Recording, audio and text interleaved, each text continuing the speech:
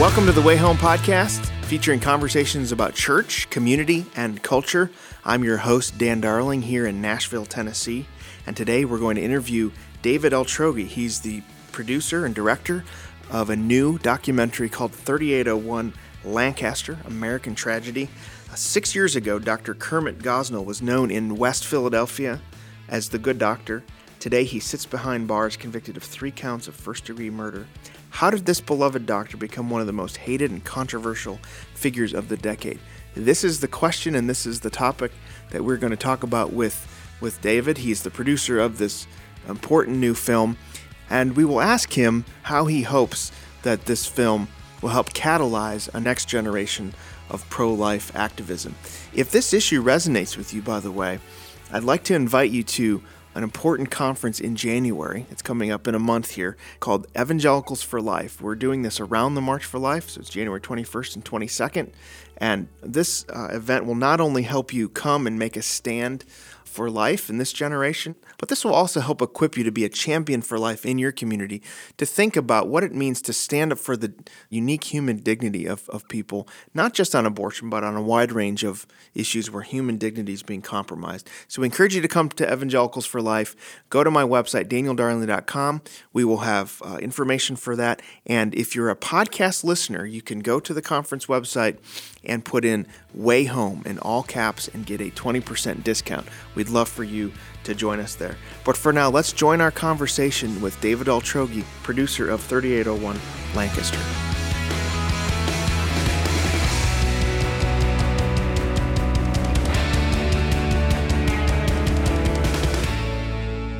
I'm glad to have my friend David Altrogge here on the Way Home podcast. Thanks, David, for joining me.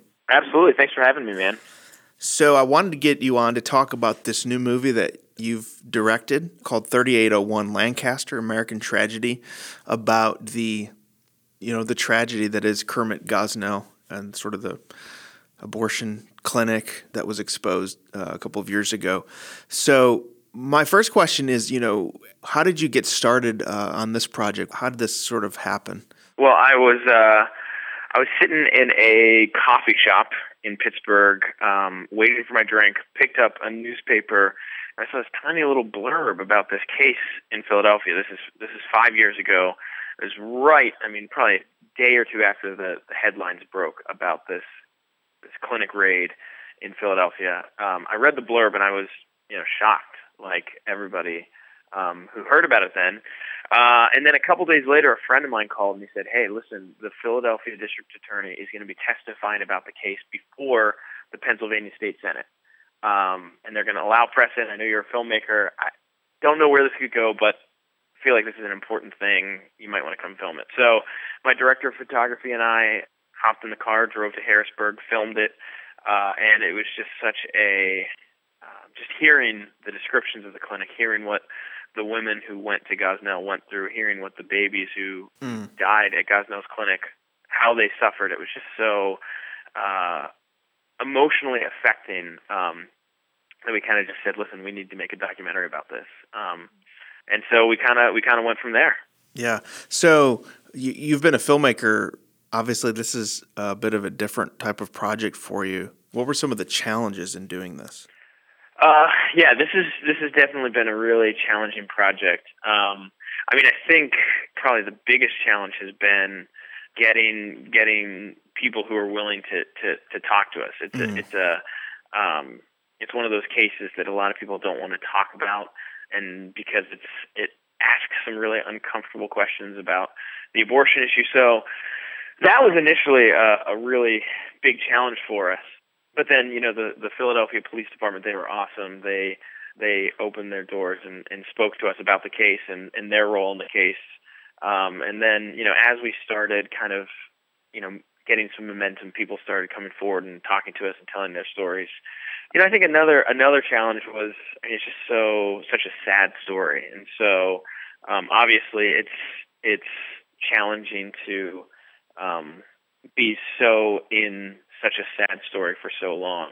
But, it's as I was making this, it's just a tiny little taste of what the women who went to Gosnell and had these horrible things happen to them, just a little taste of what they've gone through for the last 10 years, last, 15 years since they went to him, they've had to deal with this every single day in ways that I can't even imagine. Yeah. So, yeah, I think those have been some of the challenges. Yeah, you live in Pennsylvania, so you say that, in the documentary that he, for a long time, he was known as the good doctor. Mm-hmm. Gosnell was. Did people just not know what was happening behind the scenes, or did they know and just kind of not want to look at it, or what? What was going on? I mean, and that's a really good question, because one of the main reasons I wanted to make this film was because he could have been stopped over 20 years ago. The Pennsylvania Department of Health and Pennsylvania Department of State had all they needed to shut him down for over 20 years. There wasn't just one report. Mm-hmm. There were dozens of reports over the last 20 years of wrongdoing, of unsafe conditions for patients, of even women dying, and the Pennsylvania Department of Health and Department of State turned a blind eye and chose not to investigate. They chose not to look into it. And I think that was one of the main reasons that I was like, holy cow, I gotta make this film. Like, how does that happen in Pennsylvania? It's not like his clinic was some back alley clinic. It was on a really busy street, and people knew that not all was right at his clinic, and yet they chose to do nothing. Mm-hmm. Do you think a lot of it is just because of the angst in the culture about abortion? So, we have legalized abortion, and yet obviously what was done with Gosnell was illegal. But there's a sort of, as pro-life folks, we think abortion should be illegal, but there's that sort of. You think there was a hesitancy to investigate this because the pro-choice sympathies in many of these communities? Yeah, I mean, I think the reason that the grand jury report gives, the investigators from the Philadelphia Police Department and the district attorney's office, they did such an incredible job. And the grand jury report, you can download it online. It's like 300 pages, but it is an incredible document that just outlines what happened and why it happened. And so basically, on page 9, it says this, and this is one of the most sobering things. So just to step back a little bit, before 1993, there had been somewhat regular inspections of abortion clinics in Pennsylvania. They weren't super regular, but at least they sort of happened. Mm-hmm. And there were inspections of Gosnell's clinic before 1993, and they found some problems, and they said, hey, you need to change these things. He said, I'll change them. He didn't, but they said, okay, whatever, it's okay. You really need to change these things. Well, 1993 rolls around, and it says in the grand jury report on page 9, it says, in 1993, the Pennsylvania Department of Health abruptly decided for political reasons to stop inspecting abortion clinics at all. The politics in question were not anti-abortion but pro. With the change of administration from Governor Casey to Governor Ridge, officials concluded that inspections would be, quote, putting a barrier up to women seeking abortions. Mm. Better to leave clinics to do as they pleased, even though, as Gosnell proved, that meant both women and babies would pay. And that's on page 9 of the grand jury report. So there was a political decision to stop inspecting abortion clinics. The lawmakers at the Department of Health said, if we do inspections, it will be putting up barriers to women who are seeking abortions. So they chose not to. And then, the grand jury report, again, outlines further on how in 1999 there was discussion, should we reinstate these inspections? And they decided, again, we don't want to put up barriers. We don't want to inhibit women's access to abortion. And so sort of the tragic irony of this case is, they're claiming to want to do this to protect women, to protect women's rights, but it really, their efforts to protect women's rights led to women being brutalized at Gosnell's clinic. It sounds a lot like even what we're seeing with the Planned Parenthood expose videos, where there's just sort of an attitude maybe in much of the media and among elected officials to kind of say, well, there's nothing to see here. We're just sort of going to give them a carte blanche because we know what they're doing is good without any sort of regulation or oversight. Yeah, and I think, I've heard it compared, Kirsten Powers, who's a great journalist. Mm-hmm. I mean, she compared the pro-choice lobby as similar to the sort of gun lobby in this country, and in that they view any sort of regulation as like threatening to the institution. And so they will say there cannot be we can't have any regulation. Don't look here, don't look at it. This is sacred. You can't touch it. You can't question it. And I think that's such a dangerous place to be as a country. And I think that's what allowed Gosnell to get away with what he got away with for so long, because they said, look, we're not going to question it. We can't touch it. It's sacred. Any sort of anything that at all encroaches on these quote unquote rights is a threat to women. And again, that thinking led to women dying, to women being just completely brutalized, to babies dying. I mean, it is just such a tragic example of what happens when you say, listen, this is sacred. Don't look at it. Don't touch it. Don't question it.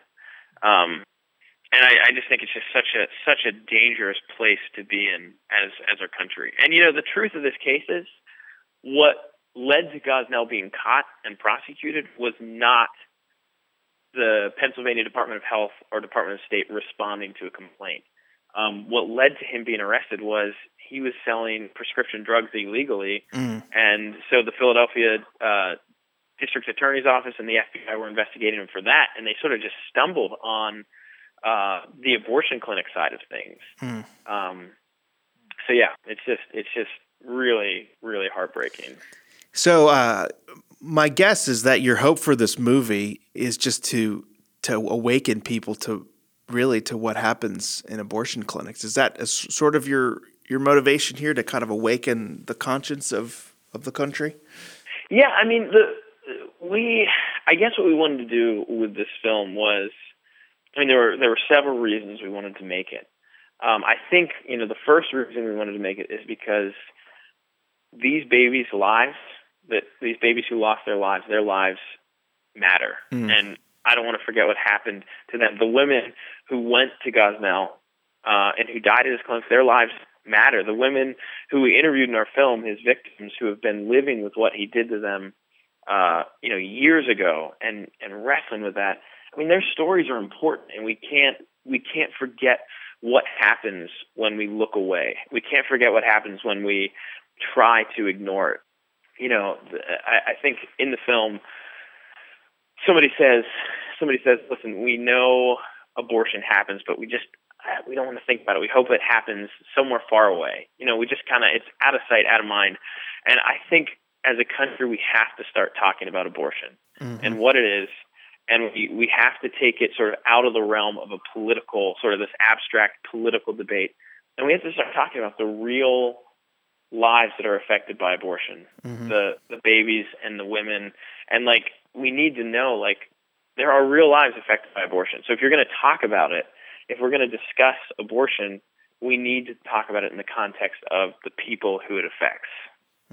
It reminds me, this moment that we're having with Gosnell a few years ago, the Planned Parenthood expose videos now, and with your film and things like this, it reminds me very similarly to, Wilberforce and ending the slave trade in Britain, which was a long, hard slog, and that time that he sort of took members of Parliament on a surprise trip to the docks to see the slave ships and what was actually happening. And it seems to me it's still going to be a long journey to end abortion in this country, but the public now is seeing what is actually going on inside these clinics, and it seems like it's pricking their conscience. Yeah, and I think the thing that it's just that we have such a burden for as we made the film is I think we want this film to be seen by people who are pro-life, and we want this film to be seen by people who are pro-choice, because I think there are so many, just the questions that this case raises are so relevant and so important. And one of our great burdens is that people who are pro-choice would watch this film and they would see the women who went to Gosnell, and they would have compassion for women who choose abortion, who may make a decision that someone who's pro-life would completely disagree with, but they would still be able to have compassion and love towards these women. Because I think that is such an important thing for people who are inside the pro-life movement to really continue to embrace, is like we need to love these women. We need to show them compassion. I mean, and that's a burden of ours. And then also just that people see the babies who lost their lives at Gosnell's clinic, and again, be filled with compassion towards them. I mean, I want this film to just awaken compassion in people, because I think it has, the abortion issue has become so sort of polarizing. It's become so sort of political and abstract that I think a lot of us on both sides, whether you're pro-life or pro-choice, we've kind of dug in and we've kind of lost the compassion that we need to have towards the babies who lose their lives and the women who make this choice. Mm-hmm. Making a movie like this, I imagine, is just a huge emotional investment and also time. And so what has that process been like for you? I mean, it's been, for all of us on the team, it's been a very challenging film to make. It's not happy subject matter. There's been a lot of blood, sweat, and tears put into this film. It's been really cool, especially our producer, Jen Brown, has just really just sacrificed a lot to make this film. She's also just very much invested in caring for the women who we interviewed, who were really, who shared their stories. So yeah, it has been it's one of those projects. It's been a long time, and it's been a really challenging project. But again, I think one of the things that just keeps coming to mind is, like, in making this film, we're just so thankful for the three women in our film who came forward and said, listen, we're going to tell our story. I mean, talk about courage to come forward and tell this, what for many of them had been a secret, and to tell it on film, because they don't want this to happen again. They don't want other Gosnells to be able to do this kind of thing to women. Talk to me about just the power of film and even just documentary genre in particular. It seems like there's been a real kind of renaissance of good documentary filmmaking in the last several years. Can you speak to that? Yeah, I mean, I think film can affect people in such a unique way, right? I mean, because you're not just conveying information in film. You're taking people on a journey in film. You're taking people places they could never go with written word or with spoken word alone. So in our film, you really get to go inside Gosnell's clinic, and it's one thing to read about it. It's an entirely different thing to see images from inside his clinic. It's one thing to read about women who were hurt by Gosnell. It's another thing to hear them say it, to hear through their tears them describing what happened to them. To see images of these babies who lost their lives at Gosnell's clinic. I mean, those images alone are so powerful. And so I think film does have a really unique way that it can speak to us and change us that's different than any other medium. Yeah, I think particularly for Christians, for people of faith, it's something that we need to continue to invest in to tell these stories. I think there's such a powerful, story is so powerful, rather than sort of abstract principles, which we need to proclaim, but to tell the story of people like Gosnell, and how do you get to this place?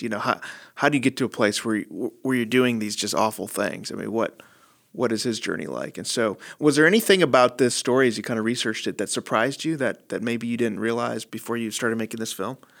Yeah, I mean, I think like our goal when we set out to make this film was really to just kind of let the facts of the case speak for themselves. I mean, we, as documentarians, we didn't want to put our own voice in it. We didn't want to sort of insert ourselves in it. We felt like, look, the facts of this case speak for themselves. Let's just present these facts in an objective, journalistic way.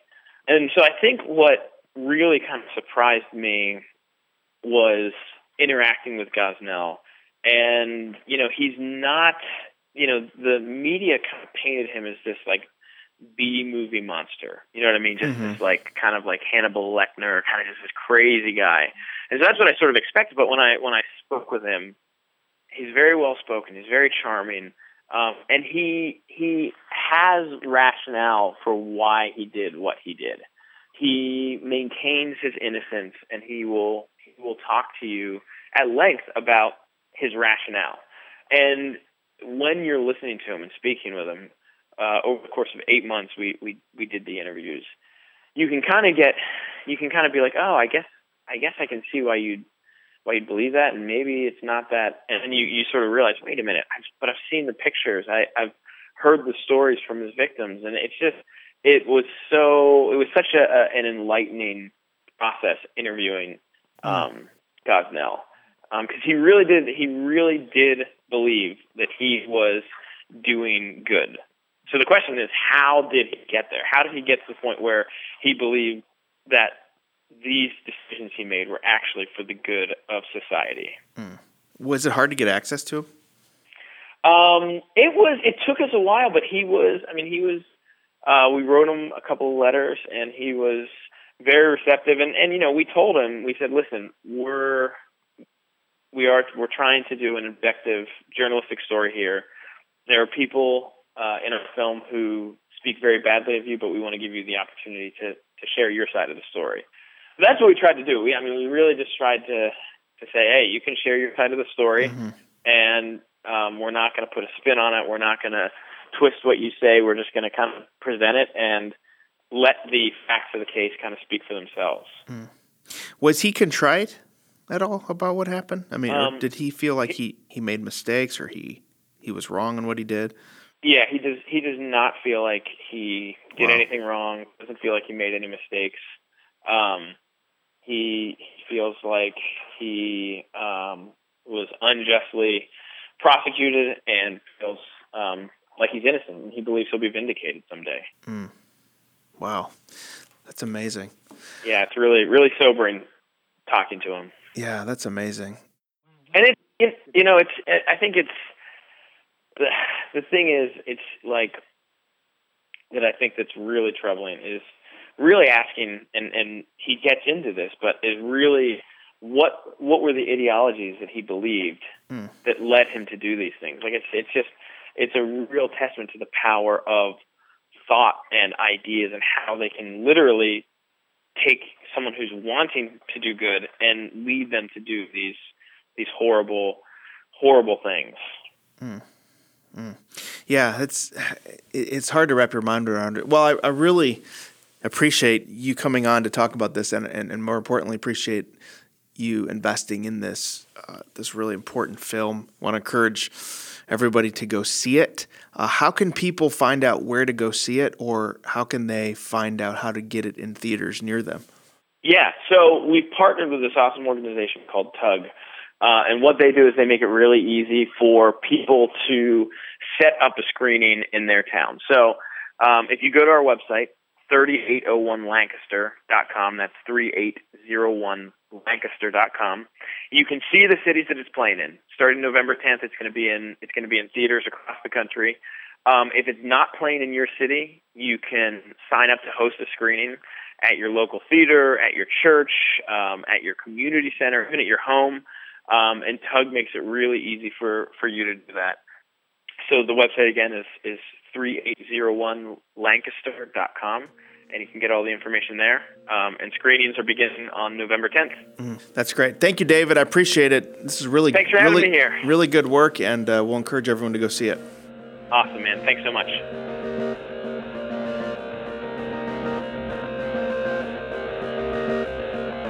Well, I want to thank David Altrogge, producer of 3801 Lancaster, American Tragedy, for talking to me about this important documentary. I want to encourage you to go see it when it releases in theaters. If you'd like more information, we will have a link on the show notes page on danieldarling.com. Also, I want to remind you about our event, Evangelicals for Life, in January 21st and 22nd, help equip you to be a champion for life in your community and maybe prevent future Gosnells from happening in your community. We have a coupon code, WAYHOME, that's WAYHOME in all caps, where you can get a 20% discount. Please go to my website, danieldarling.com, and find out more.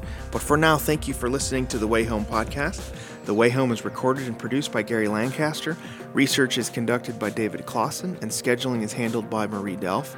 The Way Home is a production of the Ethics and Religious Liberty Commission of the Southern Baptist Convention.